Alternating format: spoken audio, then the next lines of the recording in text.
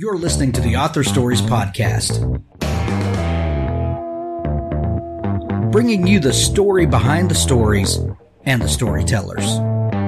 Margaret White, Terry Brooks, Sheena Kamal, Matthew Quick, JT Ellison, Walt D. Williams, Brad Ford, Corey Doctorow, Brandon Sanderson, Robin Mott, Ernest Klein, Jim Butcher, Sherwin Harris. Visit hankgarner.com for archives of all the shows. Today's guest is... Well, thanks for joining me again for the Author Stories Podcast, where I bring you the story behind the stories and the storytellers. Today, I'm really excited to have Sarah Langan on the show with me today.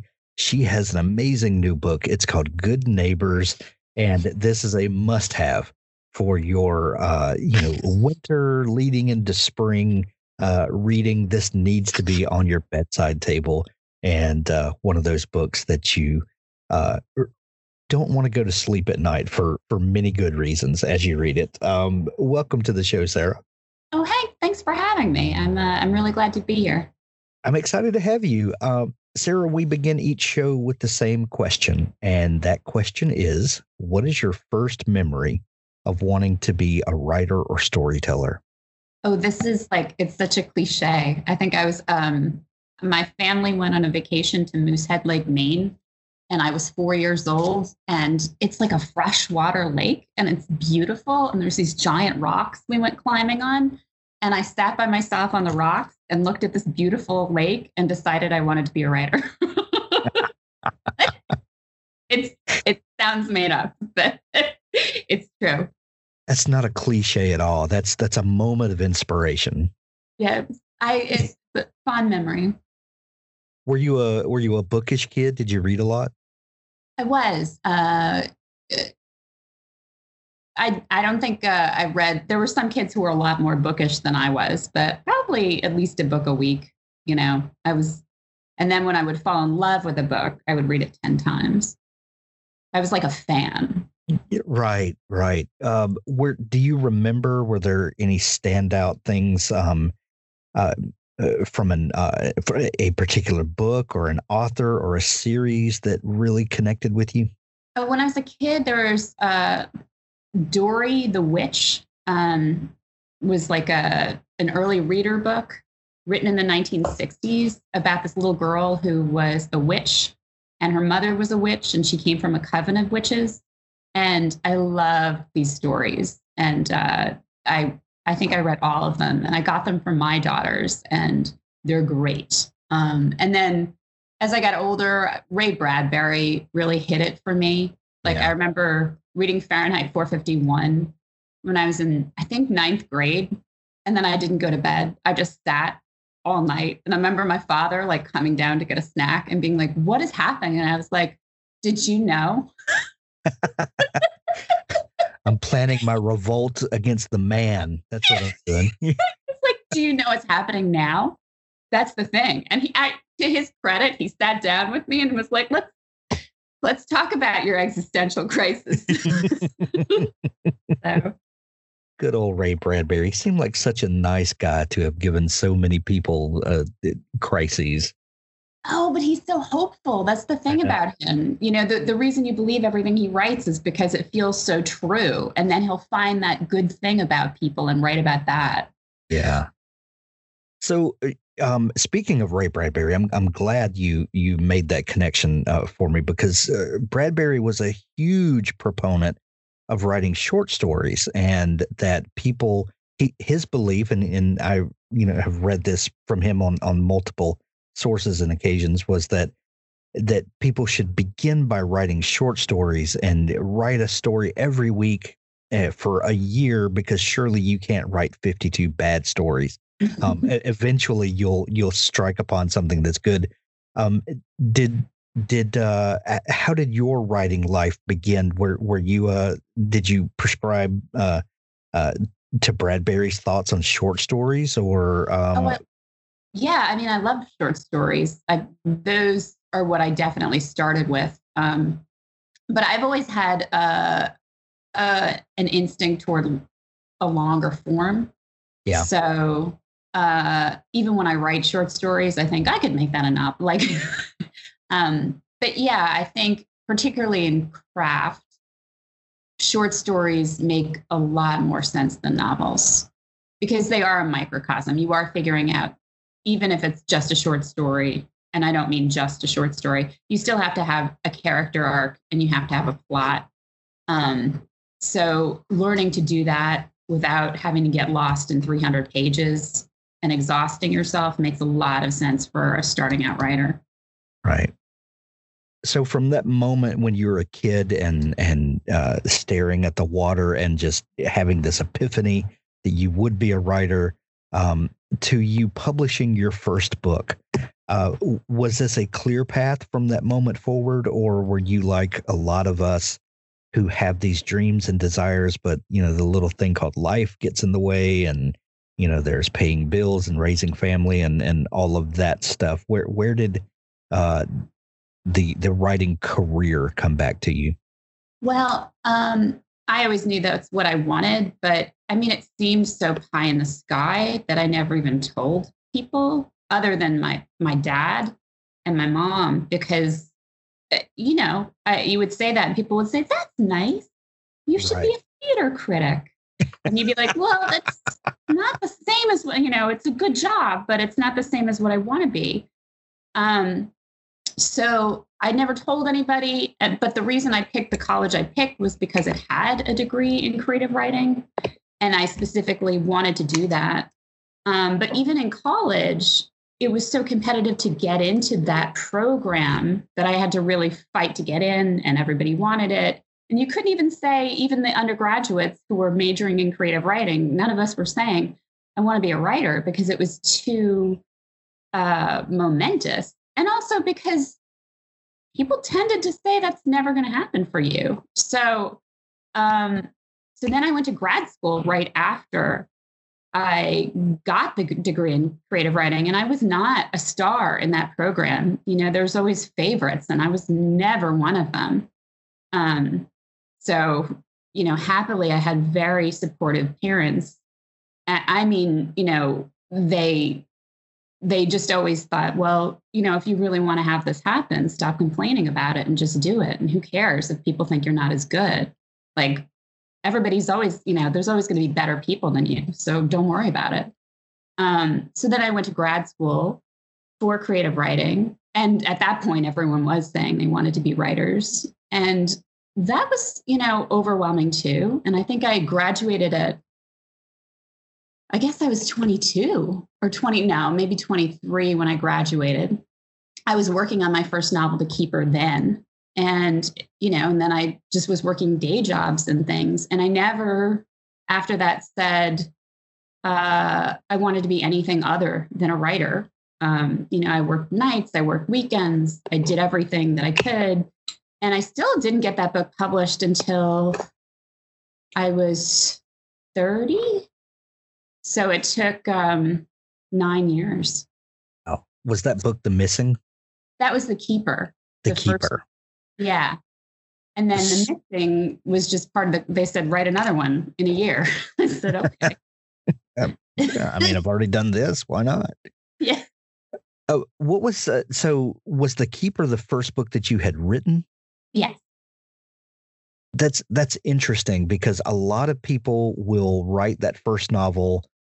It doesn't find an audience, and they'll move on and, try again. And then, they wind up with these novels that become desk drawer novels or trunk novels or whatever we call them.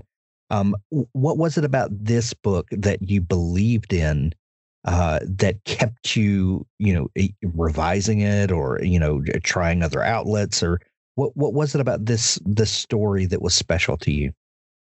I just felt passionate. I'm trying to think. It's a really good question, and no one's ever asked me that before. And I know that in my personality, I'm just not someone who's able to move on from things. It would be smart. There's so many times in my life that if I had walked away and said, I'll just write another book that'll take me 6 months, and then it'll be fine, and it's what everybody wants, and I can make a living. Instead, I would say, no, I'll get this right. And I think that's just part of my personality, and it's often to my detriment and sometimes good. But the thing about that story was I felt it's very much an underdog story and very much a story that people shied away from because it was so dark. And I think being in my 20s, there's never another time in your life when you're going to force people to listen to your story that's horrible because you're pissed off. And I think if I was, I would never have let that go at that age. At this age, I'd say, you know what? I don't need to upset people. I can move on and do something different because I have more, I'm more mature and more aware of other people's feelings and things. But, you know, that fire in my belly of my 20s, that was part of it, where I thought, I don't want to tell another story. This is the story. This is a good story. Someone better take it, and I'll find a way. So, do you remember the first inspiration for The Keeper? What that first kernel of an idea was? So I went to college in a town called Waterville, Maine, and it was a former paper mill town, and you can see the paper mill, and it wasn't running anymore, but it was sort of that decaying New England going on. And then there were a lot of town versus gown relations that were not great. And I lived off campus my senior year, and I just noticed a lot of frustration from the actual townspeople, and they had a lot of resentments, probably a lot of which were legitimate. And I was just curious about that, and I was curious about what it's like to live in a place where everybody else seems to be moving forward and you're not. And so I wrote from that perspective. And that book came out, was it about 2009 when that book was released? I think it was earlier. I think it was 2007. Okay. Maybe.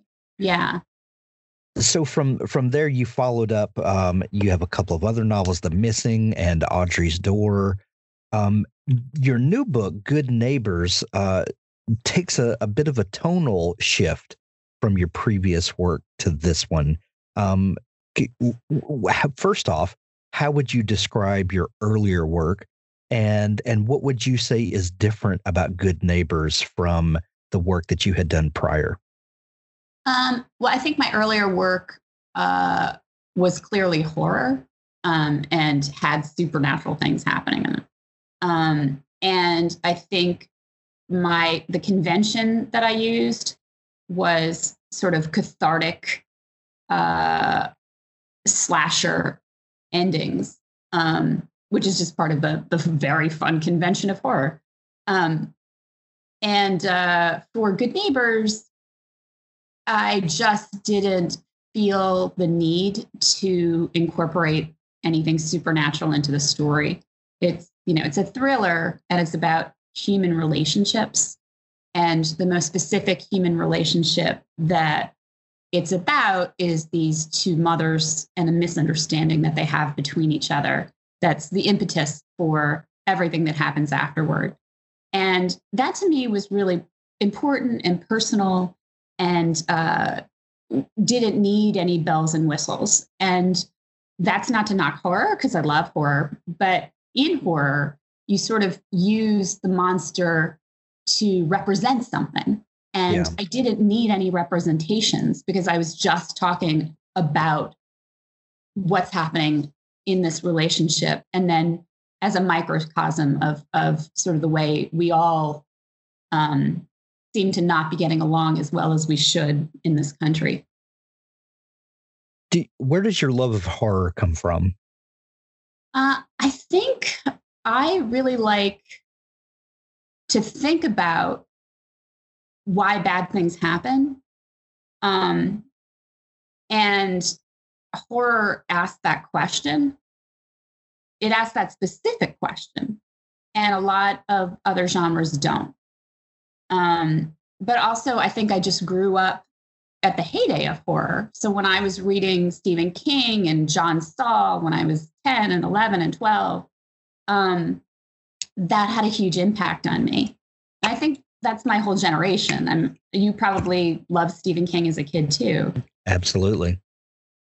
Dream Author by Sophie Hannah is an immersive 14-month coaching program for writers at any and every level of experience, and also for those of you who want to write and are just waiting for the right encouragement and guidance to get you started. Your writing dreams should make you happy. For so many of us, our dreams are not a source of happiness. Instead, they cause us stress, guilt, frustration, and even shame. Here's the great news. All of these feelings are natural and all writers experience them. The problem, though, is that when your writing dreams bring you more anxiety than joy, it affects your resolve and your productivity, and you end up not taking the action you need to take in order to propel your dreams in the right direction so that they can stand a strong chance of coming true.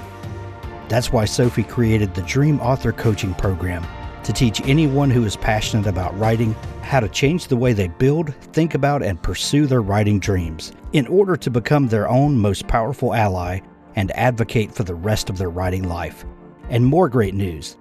Once you've learned that skill, it lasts forever. Visit dreamauthorcoaching.com to get started today. Authors, if you're looking for a partner to help ensure that your book is the best it can possibly be, look no further than Pico's House. Crystal and her staff make a conscious effort to be critical yet courteous.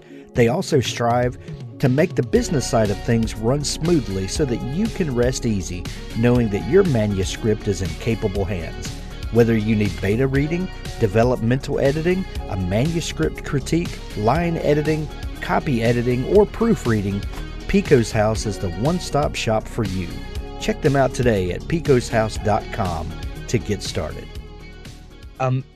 You talked about this tonal shift that happened in Good Neighbors, and realizing that you didn't need bells and whistles. You didn't need there to be a story behind the story, or a power behind the thing that's happening, which happens a lot in horror, especially supernatural horror.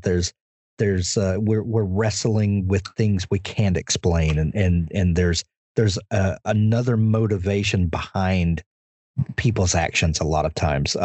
In Good Neighbors, the motivations behind the things that are happening are almost scarier than horror in a way, because you can't point to another entity or another power behind it. This is just human nature gone awry, and sometimes that's even more scary when people act out just because they're people.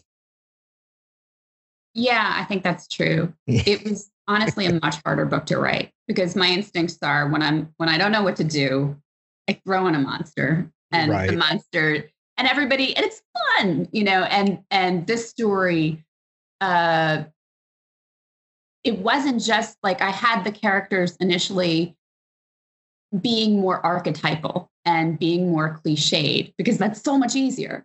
But as I wanted to make a better book and kept revising it, what I found was that all of these characters are really sympathetic to me.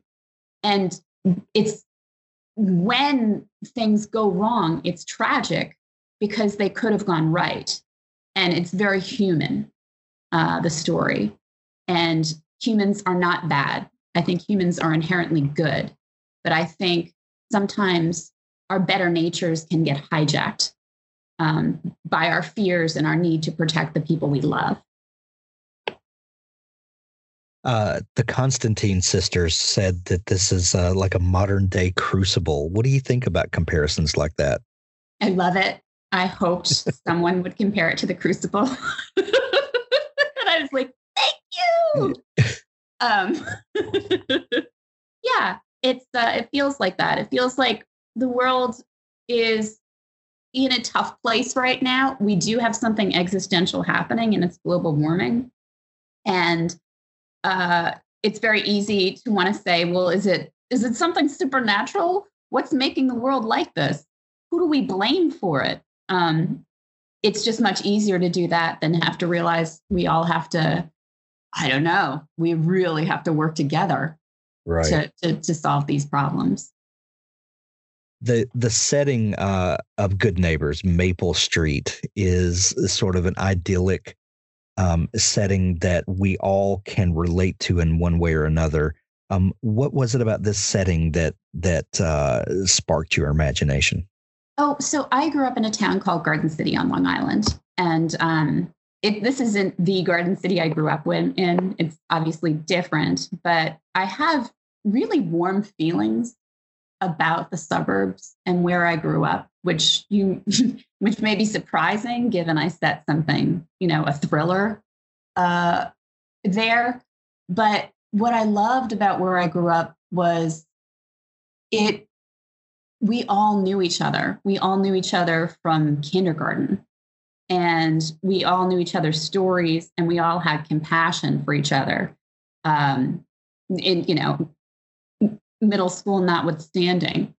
And I think coming from someplace I'm really lucky. And I think I'm naturally drawn to suburban stories because it's what I know so well. And I have so many fond memories of like my best friend Kate and I riding our bike to the pool every day and, walking to my friend's house. And then when I was older and would be visiting my parents in my 20s, I'd still meet all my friends and we'd go to the pub and we'd walk home because it was such a safe place to live. But things can go wrong when people know each other that well. Right. And things can go wrong with strangers. And people perceived as different. And where I grew up and the way I grew up in the 1980s, it was homogenous and you could not be different. And I was different. And I think that was hard on me. And I think it was hard on anyone who wasn't able to hide their difference since we're all different. And that has always stuck with me too. This feeling of being an outsider in a place that I love and also belong. In this idyllic setting of Maple Street, we meet the Wild family, and Wild with an E, as in their last name Wild, who are a bit of like oil and water for this setting. And the dad Arlo, one great description I read about him was he was a washed up rock star, but the only thing he had to show for it were track marks. That tells us so much about this character and this family, and the juxtaposition of them in this setting, is bound to make sparks fly. How did the Wild family come to you? As you mentioned that, I thought there was a kid who came from Brooklyn and transferred in ninth grade to my hometown, and he had an accent, and he like openly drank. and he like, was okay, like, this is trashy. Right. And I liked him. He was so outgoing, but it was shocking and it was obvious and everyone knew who he was. And so I think there's that. But I also think my family, my husband and I moved to Brooklyn, and not just Brooklyn, Crown Heights, and we loved it. And we knew everyone on our block, and it was like Sesame Street, and everybody was different. And it was exactly where we belonged. And then our kids got older and it was not a safe place for them. And the public school was not right for them. And we moved to Los Angeles, and we moved to a suburb of Los Angeles called Laurel Canyon that feels very much like the suburbs. And I'm so out of practice with even pretending that I'm socially appropriate that we got here and we were just fish out of water. And, we found our way, but it was comic, it was just comic. I'm like outgoing, and sometimes I put on more of an accent that I actually have because I don't know, it just happens. And that did not fly here. So, I had to learn some things, and it was really lonely. And having moved, I didn't realize that moving was lonely because I never really had to do it before. I grew up in my hometown. I never left it. And then, my parents were nearby when I lived in Brooklyn, and I knew everyone there. I'd made these slow earned friends over decades. We got here, I knew no one. And it was one of the hardest things that I've ever had to do.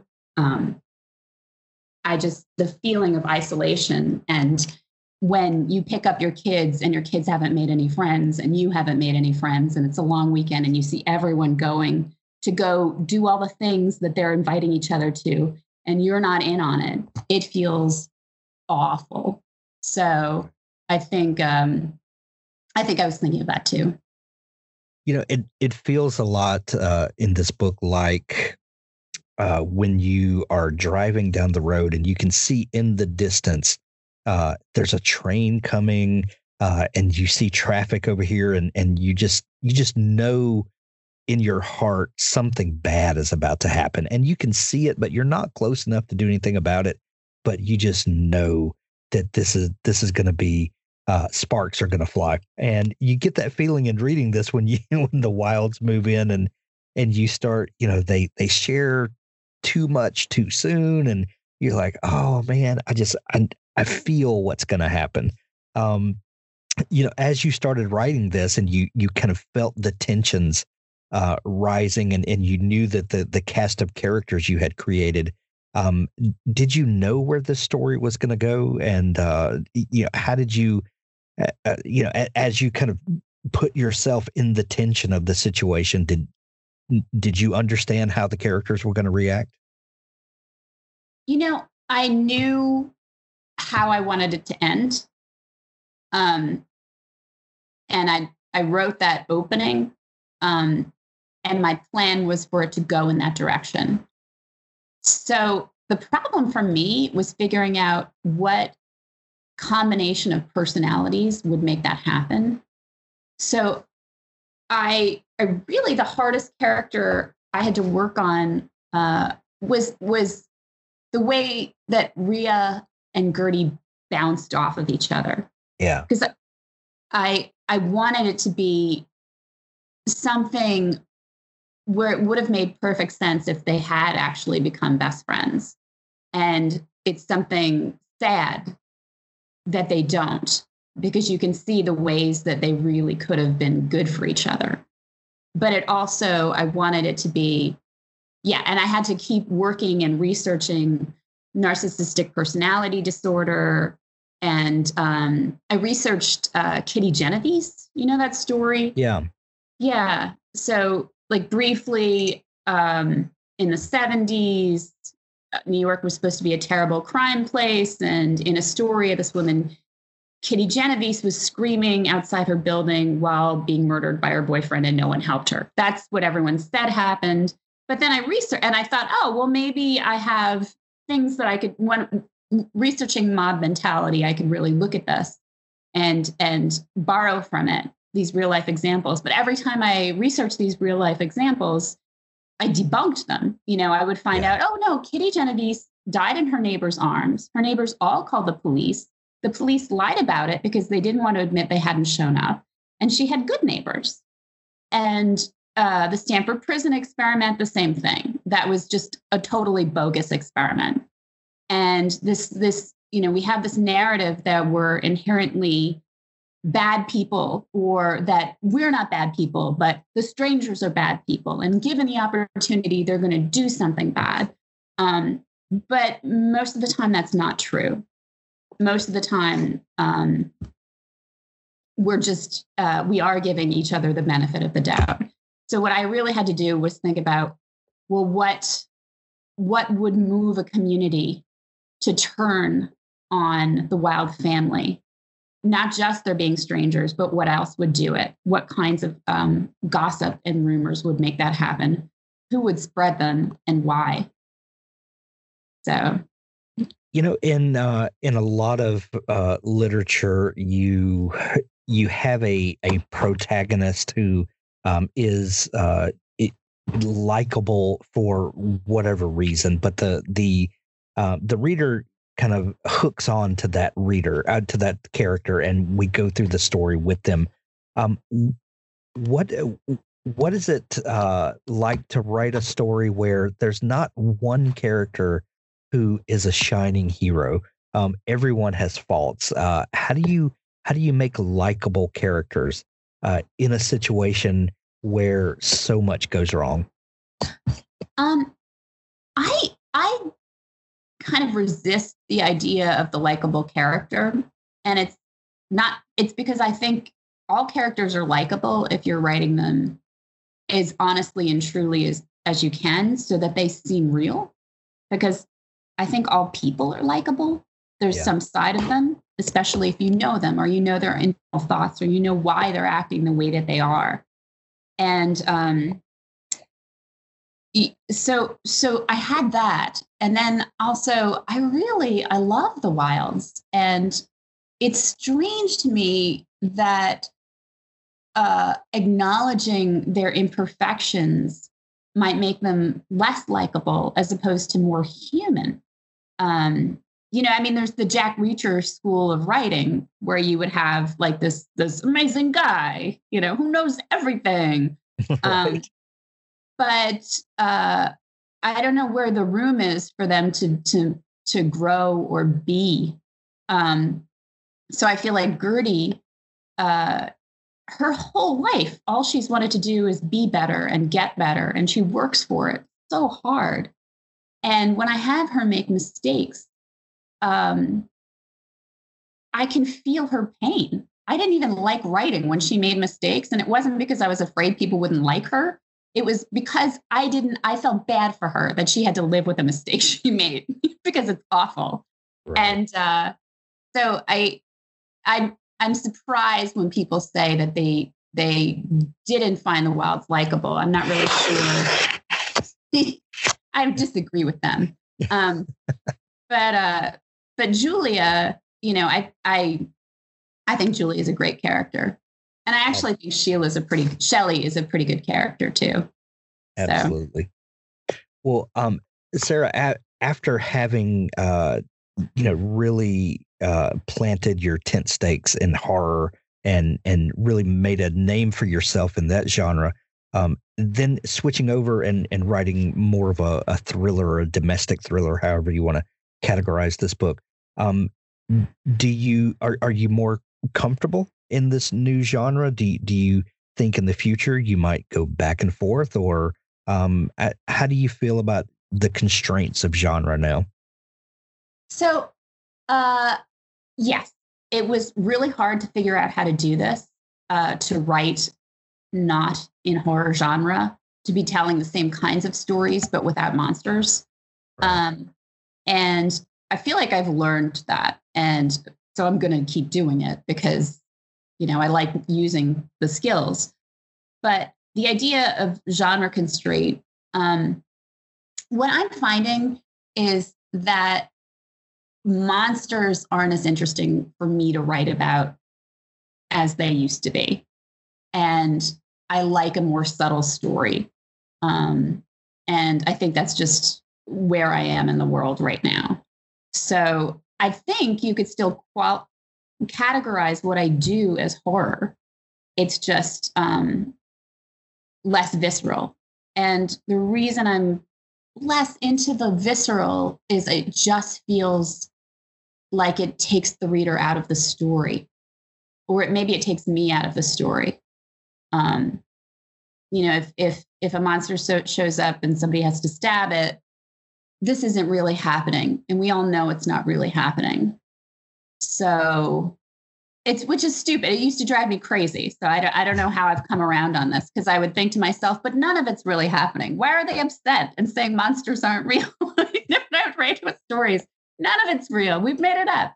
But I think I'm just right now, what I'm interested in is making people think what I'm doing is as true to life as possible. And what a fantastic job you've done with Good Neighbors. The book is available everywhere now when you're hearing this, in Kindle edition or hardcover or audiobook. However you like to consume books, you can grab Good Neighbors. Now there are show notes in the there's a link to the book in the show notes of this episode. I'm getting ahead of myself. Sarah, if people are just learning about you and want to dig into all the great stuff that you do, is there a place where they can connect with you online? Oh, yeah. You can go to sarahlangan.com, SarahLangan.com, or I'm also on Twitter and Facebook and Instagram. Excellent. We'll put links to all those in the show notes as well. Sarah, this has been so much fun chatting. I love Good Neighbors. We're going to send everyone to grab a copy of it. Thank you so much for taking time to come on the show today. Oh, thank you for having me. And we'll cut it right there. That was fantastic. Thank you. Oh, great. Thank you. That was really nice. And thanks for the work you're doing and thanks for reading it. Thank you. Thank you. I appreciate that. When we release this next week, we'll send you a link to it and we'll promote it everywhere. That's awesome. I'm excited. I'm very nervous. It's been a long time since I had a book out. It's going to be fantastic. People are going to love this book, I promise. I hope so. But thanks, Sarah. Let's stay in touch. I'd love to have you back sometime. I would love to too. Thank you so much. Okay. Have a great day. You too. Bye-bye. Bye.